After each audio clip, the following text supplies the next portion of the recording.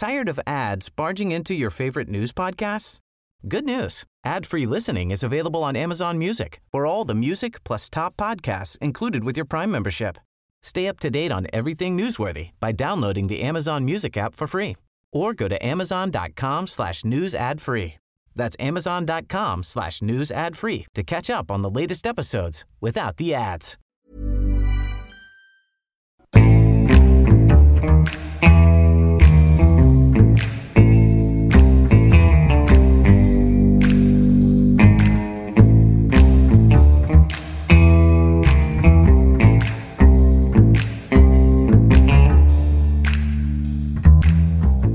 Welcome everyone to the first episode in a series of upcoming quirky stories we've got about urban legends. All of them have an element of criminal seediness or conspiracy about them, and as they play out, we'll get to the bottom of whether there's any truth to these tales or they're purely myths. And I have to credit my friends Sarah and Nick for this idea. This year they just moved to Brunswick, which triggered a pretty interesting conversation, which leads us to our first tale today. Grand Sile, where in Brunswick and Footscray, Franco Cozzo have the pleasure to present to you Il Modernissimo, bedroom suites, dining room, and wonderful lounge. Why don't you come for yourself and have a look at this magnifico Il Modernissimo, only can found from Franco Cozzo. Buy from Franco Cozzo. Megalo, se pulibasto Franco Cozzo. Trapezeria, crevatocameras, salonia, carecles, apoto Franco Cozzo. E latte, nagorazite e pepla sto Franco Cozzo. In Brunswick and Footscray. Nagorazite sto Franco Cozzo. Franco Cozzo per la prima volta in Australia dichiara guerra ai prezzi, grande svendita. Dove? A Brunswick e Footscray. Se i migliori mobili volete comprare, oggi, domani e sempre, da Franco Cozzo dovete andare. Dove? A Brunswick and Footscray. Comprate da Franco Cozzo. Franco Cozzo was a celebrity in his day. The lines from his ads were famous in Victoria. He was easily one of the most recognised brands in Melbourne. With his silky suits and traditional Italian styling, one writer suggested he had the good looks of an Italian Paul Newman. To me, he looked a tad like an Italian Jay Leno. His website says, at Franco Cozzo you'll find the finest Italian furniture at unbeatable prices. No matter the size or type of space you are wanting to decorate, our varied selection of classic to modern styles will fit all your styling needs. Visit us in one of our stores in Brunswick and Footscray now for a guaranteed satisfaction. Baroque was the style apparently. Others called his furniture kitsch, over the top, Rococo-style pieces that look like elaborate cakes with radios and stereos built into the bedheads. Franco Cozzo came to Australia in 1956. He said, "I arrived in Port Melbourne, left the ship and came to a wonderful land with very few in the population. I said to myself, this is where I have to stay. I came from a town in Sicily which had a large population, and I come here and it's just 9 million. He opened a furniture store in Footscray shortly after he arrived in Australia in 1956. It expanded to a second store in Brunswick not long after. All went well for years, and Franco's ads fed into his success, and he began to garner cult-like status in Melbourne. By about the mid-90s, rumours started to spread. The urban legend was that Franco, the crafty old silver fox, wasn't just peddling gaudy sofas and bedding. Rumour had it, many of his pieces were hollowed out and contained drugs, and his entire furniture operation was just a front for a huge mafioso drug syndicate. Why else were his stores open 24 hours a day? Kane Hooper from Executive Success Australia notes a rumour which he heard from a policeman's daughter back in 2001, which said, Franco Cozzo is a major drug dealer in Australia. His stores were set up as a staging ground for his drug shipments. The drugs were being shipped inside the furniture itself, in the legs of the chairs and tables. Every time an ad was aired on television, it was a signal to the drug cartels that a new shipment had arrived and was ready for distribution. It was an intriguing urban tale, but was there any truth to it? According to Franco himself, he said, I hear a lot of rumours. They never stop. If they were true, I would be in jail like other people. I remember the rumours. People from Channel 9, Channel 10, channel this and that. Even the police make some mistakes. Apparently, the police regularly investigated him. He said, "Every day when there are lots of rumours around, if you go with peace of mind, nothing will happen. I have nothing to hide." Franco, who says he was born with charisma and seems to always refer to himself in the third person, puts it all down to tall poppy syndrome. Look at Bob Hawke, Alan Bond. Make a mistake, borrow a lot of money, but they destroy him, Franco said. So perhaps the rumours were completely false. Franco was the happy-go-lucky, law-abiding optimist he claimed to be, oozing with confidence from his thriving furniture sales. But his son, Luigi, didn't follow suit and follow in his old man's inspiring business footsteps.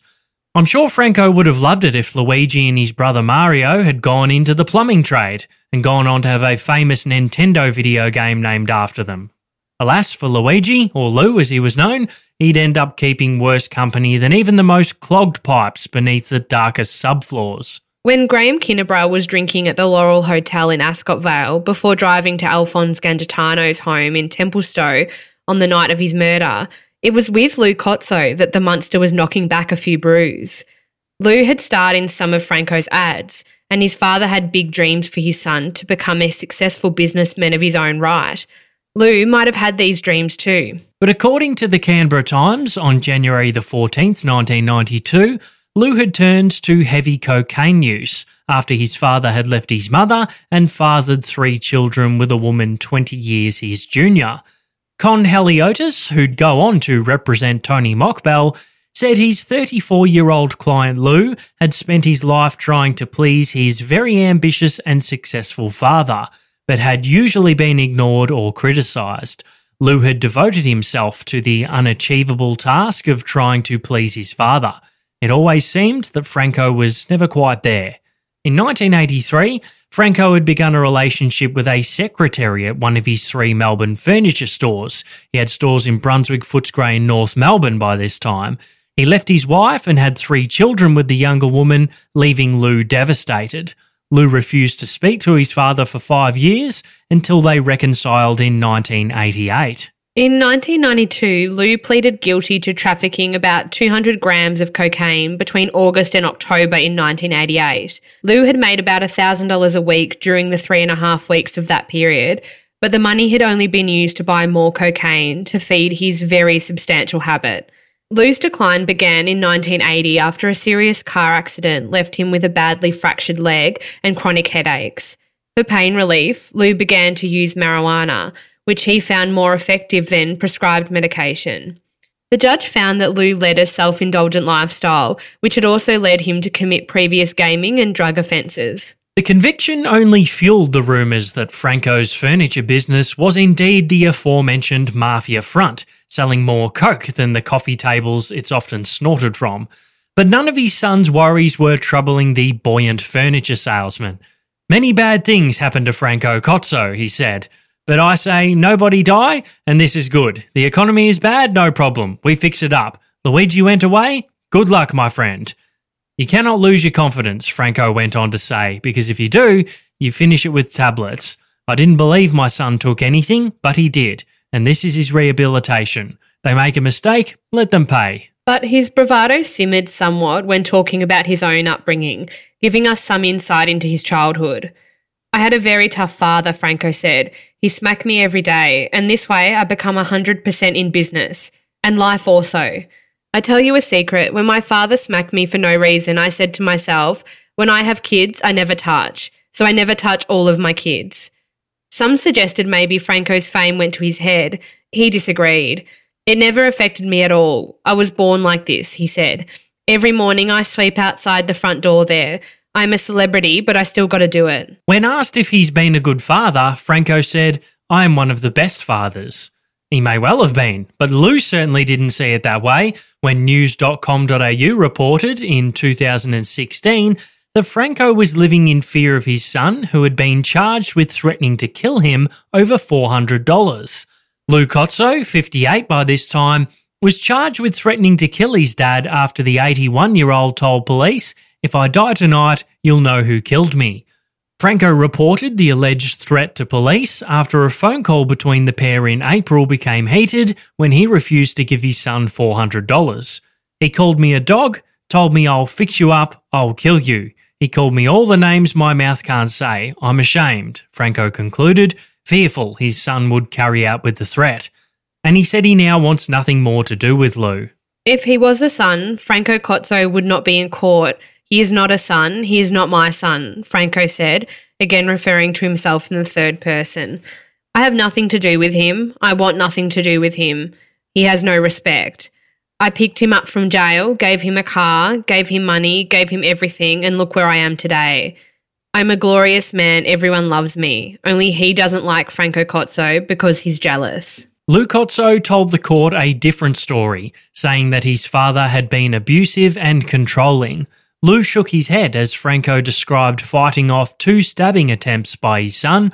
Lou said Franco stood over the family emotionally, physically and financially and admitted the pair regularly fought about money. He thinks it's his money. It's the company's, Lou said. The company I've worked for since the day I was born. It's my curse. Lou Cozzo denied making any threats to kill his father, and the charges were ultimately dropped on December the 12th, 2016. In the years after, Franco went on to make his biggest sale yet, when he put his iconic Western Suburbs furniture store in Footscray up for sale, with a cool asking price of around $7 million. The 1,088 square metre Hopkins Street shop was earmarked to be transformed into an apartment tower or a new commercial site. Franco was still working in his stores at this time, well into his 80s, and said he would miss his customers and the area if the site sold. But maybe I changed my mind, he said, because firstly, I will miss all of my publicity. If I retire, what's Franco Cozzo? Finish. But I want to be an actor always, he said. The father of 10, or 9 as he's been quoted saying, presumably meaning Lou has been cut out of that tally, said the Western Suburbs and Footscray would always have a special place in his heart. Footscray in the West has been good to me and is full of lovely, lovely people, he said. I love Footscray and I love Australia because it made me who I am. But even the most jubilant and positive need to get away and clear their heads. Franco Cozzo is no exception. To escape the work, the autographs and the hassles, he drives down the Nepean Highway to his beach house in Aspendale. I listen to Puccini, I play with my 3 kids, I cook every Sunday. I cook better than any cook in Australia because I'm from Sicily. I do my own bread, my own pasta, my own sauce, and I sing to myself and forget what happened yesterday, he said. When the bad times come, Franco Cozzo has to dig deep. My weak moments go for 5 minutes, he said. Then I look at myself in the mirror and say, Franco, back to where you was. Head over to Hulu this March, where our new shows and movies will keep you streaming all month long. Catch the award-winning movie Poor Things, starring Emma Stone, Mark Ruffalo, and Willem Dafoe. Check out the new documentary, Freaknik, The Wildest Party Never Told, about the iconic Atlanta Street Party. And don't miss FX's Shogun, a reimagining of the epic tale, starring Anna Sawai. So, what are you waiting for? Go stream something new on Hulu.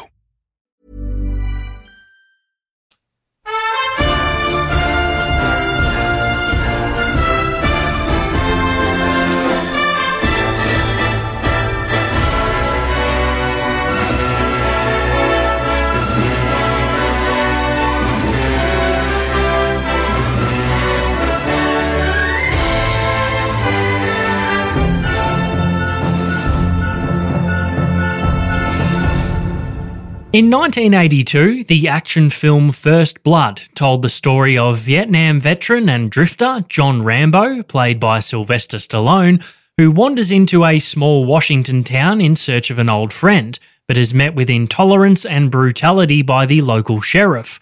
When the sheriff and his deputies restrain and shave Rambo, he flashes back to his time as a prisoner of war and unleashes his fury on the officers. He kills a chopper pilot, narrowly escapes the manhunt, and goes on to Green Beret their asses in the forest using his military training. In David Morrell's 1972 novel First Blood, Rambo actually dies, but in the film, he lives, which was apparently a last-minute decision based on Sly's recommendation. They shot the alternative ending and boom, It was a hit and became a franchise. In the subsequent 4 Rambo sequels, he essentially went on to get screwed over and then went on the revenge war path, hunting down those who wronged him in an absolute bloodbath. It's a stark contrast to something like The Golden Girls, a popular American TV sitcom which was about 4 older women who shared a unique and humorous friendship. The show aired on commercial television around the same time as Rambo's saga played out in the theatres, the mid-80s through to the early 90s. But in the year 2000, while Sydney was hosting the Olympic Games and the nation was watching Kathy Freeman race to gold in the 400 metres while wearing that weird bodysuit, the worlds of Rambo and the Golden Girls would collide on the grey streets of Melbourne.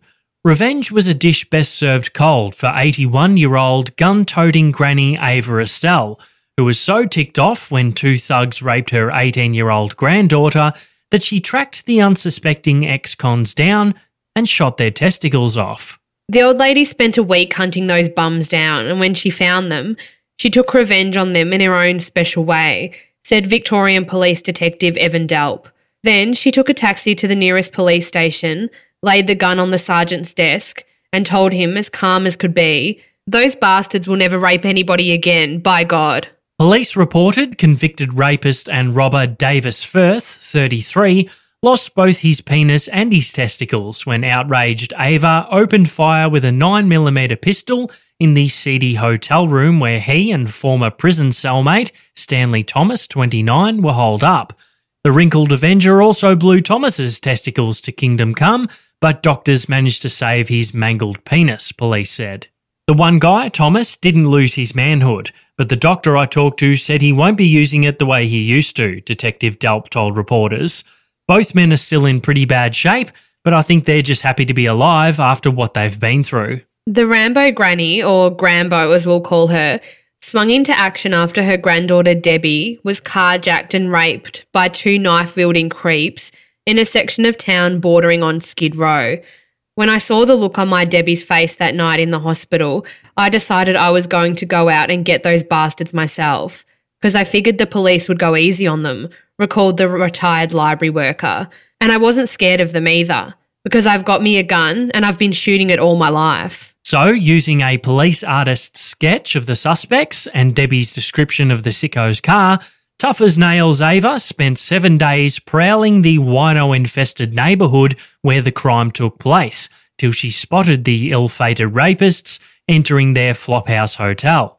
I knew it was them the minute I saw them, but I shot a picture of them anyway and I took it back to Debbie and she said sure as hell it was them, the ornery oldster recalled. So I went back to that hotel and found their room and knocked on the door. And the minute the big one, Firth, opened the door, I shot him. Got right square between the legs, right where it would really hurt him most, you know? Then I went down to the police station and turned myself in. Now, baffled lawmen are trying to figure out how to deal with the vigilante granny. What she did was wrong, but you can't really throw a 81-year-old woman in prison, Detective Delp said, especially when all 3 million people in the city want to nominate her for sainthood. Tantalising as this story is, it's an untrue urban legend. As the Snopes article published 9th of March 2000 says, the tale was debunked by a guy who works for the Office of Public Prosecutions, who said there was no record of a gun-toting granny in their records, and that furthermore, a criminal in their 80s would still be prosecuted. He claims the urban legend was created in 2000 when the story was published in an American tabloid called The Weekly World News, which is renowned for publishing highly clickable but factually challenging content. Still, the tale of Grambo stalking and taking down those 2 punks is a fun one to retell, and it's a good way to end our first little Urban Legends episode. What are your thoughts on these, Sean? I wanted the Grambo one to be true, but when I read it, I just knew it was too good to be so. But and also, you know, who doesn't like a bit of late night Franco Cozzo advertising too? I recall that pretty vividly from back in the day. Strange times his ads came on. But anyway, they obviously worked for him.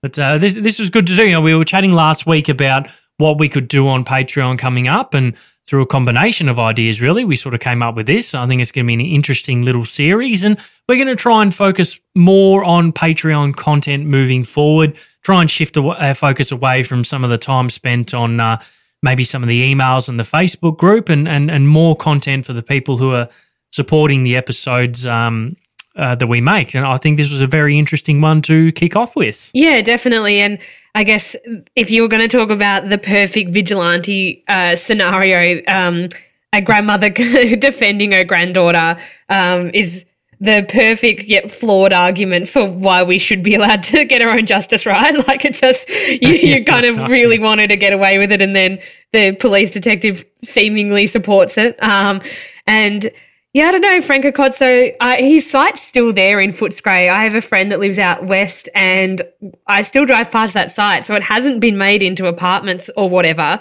No, it hasn't, yeah. And, you know, Brunswick is still there, and if people aren't familiar, I mean, look up what the furniture looks like, but it is the most ornate, detailed, carved, wooden, over-the-top furniture with intense, velvet, and it's like bright yellow, bright green, purple, and it's you know, really patterned. It is so full on, and I'm talking like a dining chair with matching table, with a matching lounge suite, with a matching bed frame. Like you could get your whole house done. It's really full on, and it's really sus that store with so much space has stayed open that long. But what happened, and I'm not suggesting anything else.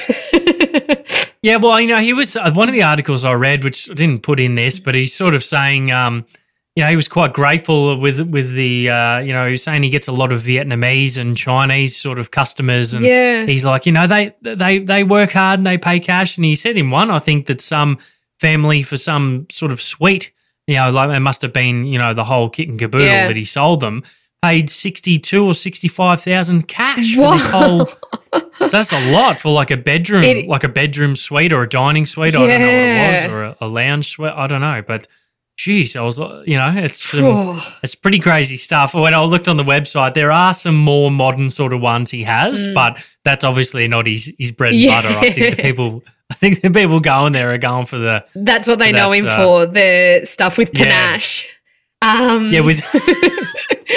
And we have to talk about some of the journalism that we got this content from as well, because the way that Franco's accent was written out has made for some pretty interesting bloopers from us in this, because they were I might put them at the end. Full on taking the piss. Like it was written like he was a Muppets character. Like it was. It was. I mean, and they, you know, it would almost be offensive. It would 100% be offensive. Like we were saying, because they were writing, you know, these articles from 1992 are quoting him, and they're spelling it out like he says it. With A's and E's on the end of words, and so we really had to tone that down and not sort of go into the accent. But anyway. Yeah. Well, that's it for this one, but we've got some sneak peek previews for upcoming episodes. Yeah, so we've got 2 bank robber episodes coming up, one highly requested, and that's the tale of the postcard bandit, Brendan Abbott. So a lot of people have asked for that, but the book, I think it was Derek Pedley wrote about him, is out of print. It's been hard to get a hold of, but I've got it now, so I'll be making my way through that one next. And then we'll be talking about another bank robber and prison escapee, Christopher Badness Binns. A highly interesting, hectic character he is. So I think that'll be an interesting pair of episodes. Yeah, absolutely it is. And to see us out this time, Chloe, we got the Golden Girls. Thanks for listening, everyone. Thanks, everyone. Bye. Thank you for being a friend. Travel down the road and back again. Your heart is true. You're a pal and a confidant.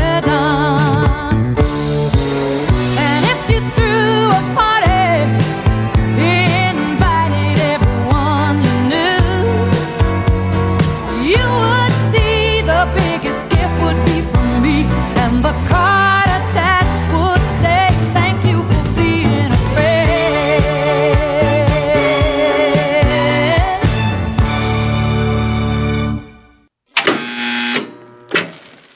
Panache. The Franco Cozzo's got panache. He does. This would be the perfect episode to use that in. I'll tell you a secret. When my father smacked me for no reason, I said to myself, when I got a kids, I never... Oh, shit.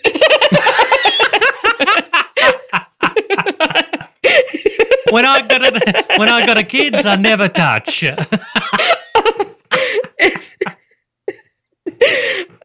It just came out so perfectly. I'm just going to change it to when I have. I know that that's probably not right, but I can't say I gotta. Footscray and the West is Footscray and the West. Recalled the retired library worker, and I wasn't. Sorry, I'm sorry. Yeah. They drew first blood, not me. Look, Johnny. Let me come in and get you the hell out of there. They drew first blood.